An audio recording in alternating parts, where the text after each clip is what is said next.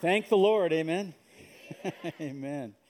You know, the truth of it is, you are my family, and I am so blessed.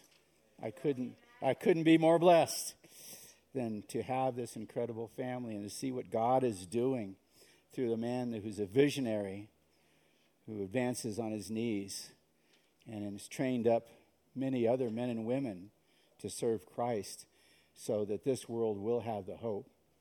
I always enjoy listening to the worship because somehow it always reflects what God has asked me to speak about, and I'm amazed by that. But let us pray. Dear Heavenly Father, I just pray that I would decrease and you would increase, Lord God, and the word would go forth and bear fruit, and hearts would be open to how amazing our Christ is, the power of the Holy Spirit and the love of the Heavenly Father. Your will would be accomplished and that your work would be done. We pray these things in the blessed name of the Lord Jesus Christ, whose name is above every other name. Amen? Amen. Amen. Thank you, Jesus. So tonight I wanted to talk about something that I think is really necessary for us to understand, and that is that the difference is clear. The difference is clear. But before I get into that, I wanted to tell you a story about a woman who really knew how to praise God. She was an elderly woman, and she was well known for her faith and for her boldness in talking about God. She would stand on her front porch and shout, "Praise the Lord."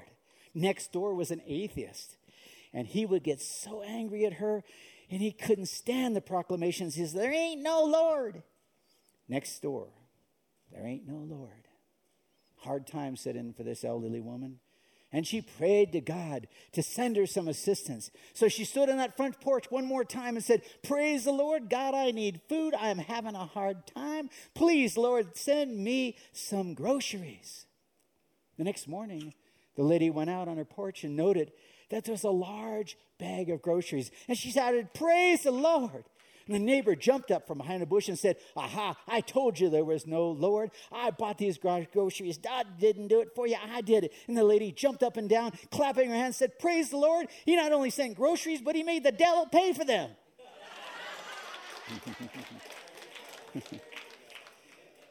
I'm just going to ask you to reference Colossians chapter 3. In Colossians chapter 3, Paul is talking about some very important concepts that play right into what I'm going to be talking about the difference is quite clear. You know, Paul knew that to believe in Jesus, it wasn't a philosophy. It wasn't a ritual, a religious ritual of any kind. The claim that Jesus is Lord didn't allow for either one of those. If Jesus is the creator, the sustainer, the redeemer of all creation, then all other teachings have to give way to him. All people have to bow down only to him. And there's a truth that Christianity is completely unique. Unique and different from all other religious systems. So what's the difference? Well, there's clearly objective proof that Jesus was raised from the dead. The resurrection was foretold by prophecy. Psalm 16:10, "For you will not leave my soul among the dead or allow your Holy One to rot in the grave." And I could read 17 more prophecies at least that predicted Jesus would raise from the dead. And imagine just for a moment now that Jesus predicted he would raise from the dead, and it came exactly as he predicted it, despite all kinds of stringent measures to keep it from happening. You don't think the devil wanted that to happen? That's the last thing he wanted. In John 2:12 through 22, it talks about the Jewish Passover celebration. And in the temple area, there were merchants selling cattle and all kinds of exchanging of money, etc. And you know the story. Jesus drove them all out. They weren't happy about that. But then it says in verse 17, his disciples remembered this prophecy of Scripture. Passion for God's house will consume me. Another version said, God's concern for his house will be my undoing in Psalm 69:9. You see, God was fulfilling prophecy when Christ stood against religion that was ripping off his people. The Jewish leaders were not happy about this, and they demanded, hey, who gives you this kind of authority? Show us a miraculous sign to prove it. All right, Jesus said, destroy this temple, and in 3 days I'll raise it up. What? They exclaimed. It has taken 46 years to build this temple, and you can rebuild it in 3 days? But when Jesus said this, the scripture tells us, when he said this temple, he meant his own body. So here's the natural religious mind meeting the spiritually attuned Christian mind, the mind of Christ. And after he raised from the dead, it says in John 2:22, his disciples remembered that he had said this, and they believed both the Bible, the scriptures, and what Jesus has said. And that's significant. They believed God's word and the prophecies, and they believed what the Messiah had told them. They believed in the word of God. So the second point I want to make is that the apostles themselves testified to the resurrection of Christ, putting their very own lives on the line. And that still happens around the world today. What do you think the most powerful testimony in court could be? It's eyewitness testimony, right? Based on actual facts, based on the truth. 2 Peter 1:16, for I want to remind you that when we told you about the power and coming of our Lord Jesus the Anointed, we were relying on what our eyes had seen of his glorious majesty, not on cleverly told fables. For I passed down to you the crux of it all when I had received from others that the Anointed One, the liberating King, died for our sins and was buried and raised from the dead on the third day. And this all happened to fulfill Scripture. It was the perfect climax to God's covenant story. Afterward, he appeared to Cephas. You know him as Simon Peter, then to the rest of the 12. And if that were not amazingly enough, on one occasion he appeared to more than 500 believers at one time. Many of those brothers and sisters are still around to testify. And Paul says, last of all, he appeared to me, and I was like a child snatched from her mother's womb. So these apostles saw the truth before their very eyes of the resurrection, and they were willing to die for their conviction of the truth. But they never ever took back their testimony, and their story never ever changed. Paul was beheaded. Peter and Andrew were crucified. Thomas was thrust through with a spear. Matthias was beheaded. James was killed with a sword. And they still courageously spoke the truth to their death. What a difference between courageously dying for the truth and religious zealots.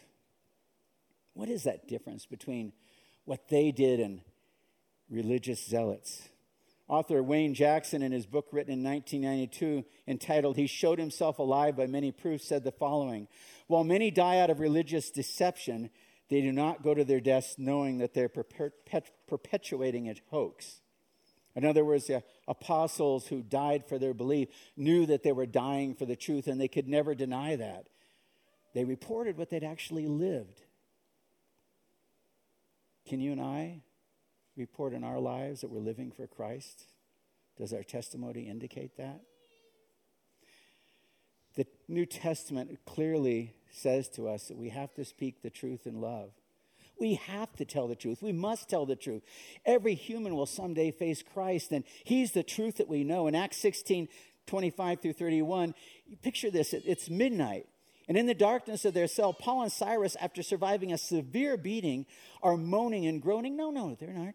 They're not moaning and groaning. They're praying and singing hymns to God. Can you imagine what the other prisoners were thinking? They know they've been beat to an inch of their life, and they're praising God.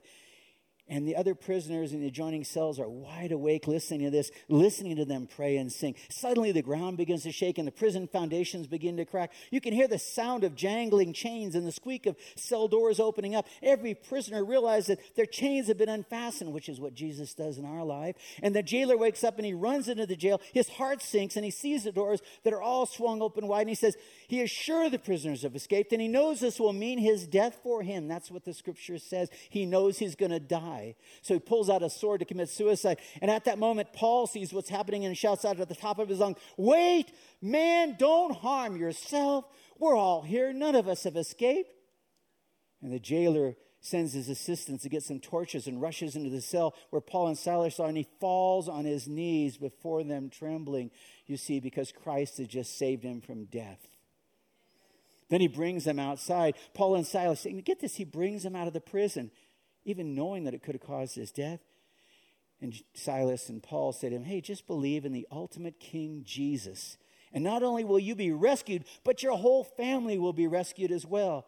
So note that the soldiers are guarding the tomb, and they know that Jesus is in that tomb. So I want to read you a historical document. Keep in mind, these soldiers guarding that tomb know if anything happens, they'll be put to death.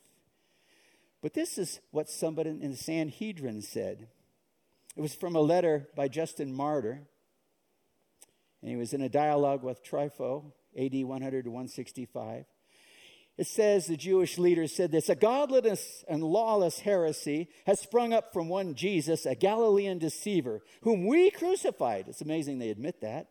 But his disciples stole him by night from the tomb where he was laid when unfastened from the cross. And now they deceive men by asserting that he has risen from the dead and ascending to heaven.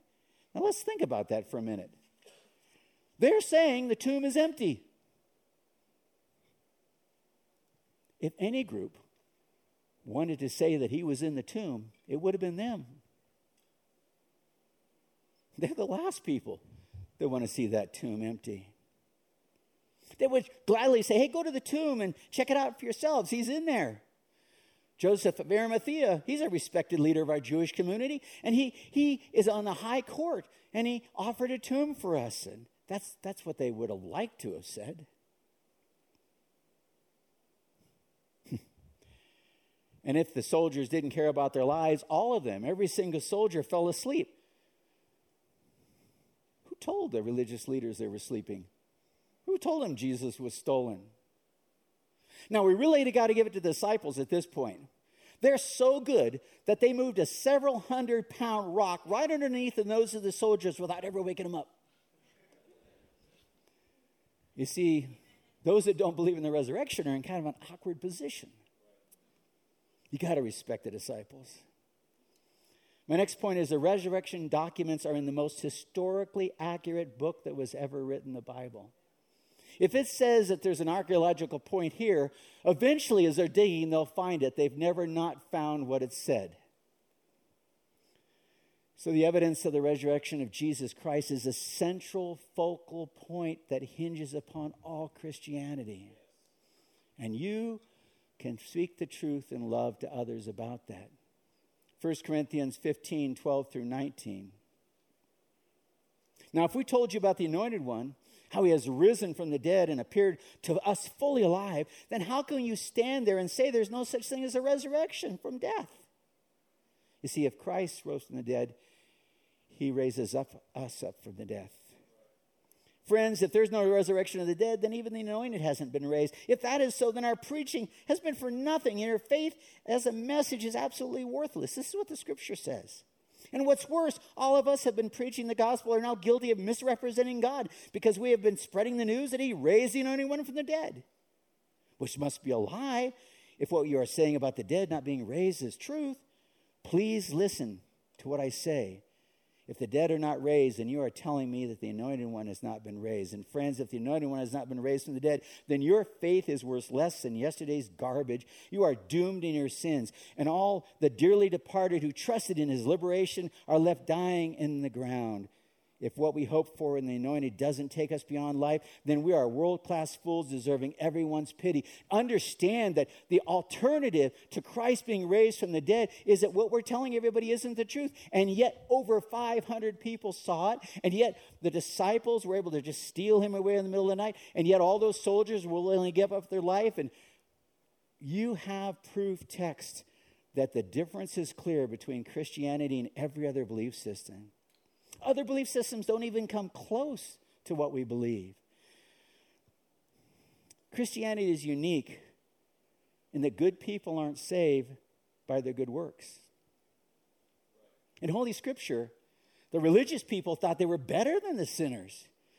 And then comes along Jesus and he messes up the whole thing. He confronts the religious leaders. And he basically goes, hey, I got some bad news for you guys. You think you're good because you haven't committed murder or you haven't committed adultery? Matthew 5:21. As you know, long ago, God instructed Moses to tell his people, do not murder. Those who murder will be judged and punished. But here is an even harder truth. Anyone who is angry with his brother will be judged for his anger. Anyone who taunts his friend, speaks contemptuously towards them, or calls them loser or fool or scum will have to answer to the high court. And anyone who calls his brother a fool may find himself in the fires. Jesus is saying, hey, guess what? You guys think you're so uppity. You guys think you're so righteous, and yet you have missed the point completely. If you don't speak with love in your heart the truth, then you are murdering somebody else's spirit. That's why it's so important that you belong to Bridge. And we speak truth and love, and we speak a positive message of the resurrection of Jesus Christ. We speak to one another and build one another up. We stand with each other. We divide the grief. We double the joy. Then Matthew 5:28, he's like, I got bad news for you guys. As you know, long ago, God forbade his people to commit adultery. You may think you've got it all together and you've abided by this commandment, walk the straight and narrow. But I tell you, any man who looks on a woman with lust has already committed adultery in her heart. I don't think they were liking this message. Righteousness is the reason Jesus came, to make his people righteous through and through, but not through their own efforts, through his love on the cross of Calvary. The law wasn't made to show us how good we are, but how good we aren't. Because then and only then we'll realize that we need a Savior. I want to read that again. The law wasn't made to show us how good we are, but how good we're not. Because then and only then we'll realize that we need a Savior in Jesus Christ. That's different from every other belief system. And that's the good news of Christianity. Salvation doesn't depend on our hard work. Instead, it depends on what Christ did on the cross. What we believe is unique. What we believe is the truth. And we speak it in love. We need to depend on what Christ did for us by accepting the Father's loving sacrifice and sending his own Son to take away our sins. In Christianity, we're not depending on a prophet. We're pointing to a living heavenly Father who sent his Son in our place in love, acceptance, and forgiveness for all of our shortcomings. He knew ahead of time. He knew we needed a Savior. He knew we needed somebody that would love us, wrap his arms around us. Anytime we turned from him, when we turned back, his arms would be wide open, just like they were on the cross. When God looks at us, he looks through us at the filter of Jesus. He sees through the filter of Jesus. And he sees adopted sons and adopted daughters. Other religions say, hey, obey, and you might be accepted. Only in Christianity are you accepted because Jesus obeyed, not you. Now we obey because we love God, because he first loved us. We respond in love. We don't respond in fear. We of all people do not need to be in fear. God conquered with love. Faith replaces fear. So now I want to read you a story that explains in Christianity that while we're unique from every other religion, we have some interesting things in common. And I want to start this by saying in essentials, we have unity. In the essential beliefs, we believe in unifying in the body of Christ. In non-essentials, we give liberty. And in all things, we do it with love and charity. So the Presbyterian Church called a meeting to decide what to do about the squirrel infestation. After much prayer and consideration, the Presbyterians, they concluded that squirrels were predestined to be there, and they should not interfere with God's divine will. Now, at the Baptist Church, the squirrels had taken an interest in the baptistry. So the deacons met and decided that they would put in a water slide and hopefully the squirrels would drown. But unfortunately, the squirrels really knew how to swim, and so twice as many squirrels showed up. Now the Lutherans, they decided that they were not in a position to harm any of God's creatures. So they humanely trapped their squirrels and sent them to the Baptist. 2 weeks later, the squirrels were back in the Baptist, and they took down the water slide. They said, this isn't working. Now the Episcopalians tried a much more unique path. by setting out pans of whiskey around the church in an effort to kill the squirrels with alcohol poisoning. They sadly learned how much damage a band of drunken squirrels could do to their church.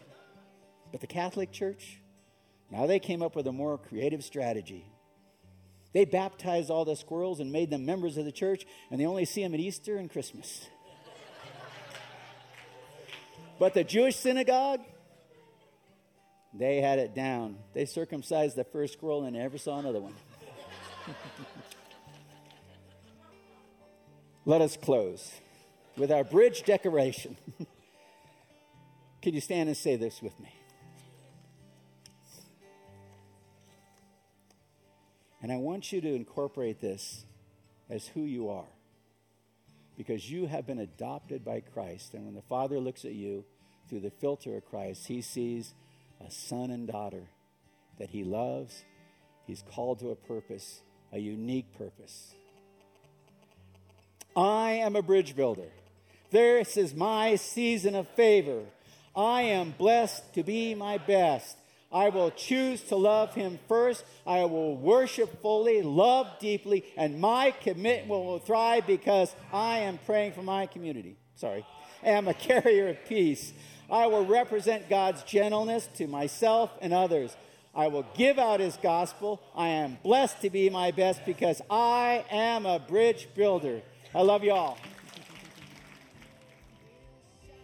We are so glad that you joined us today.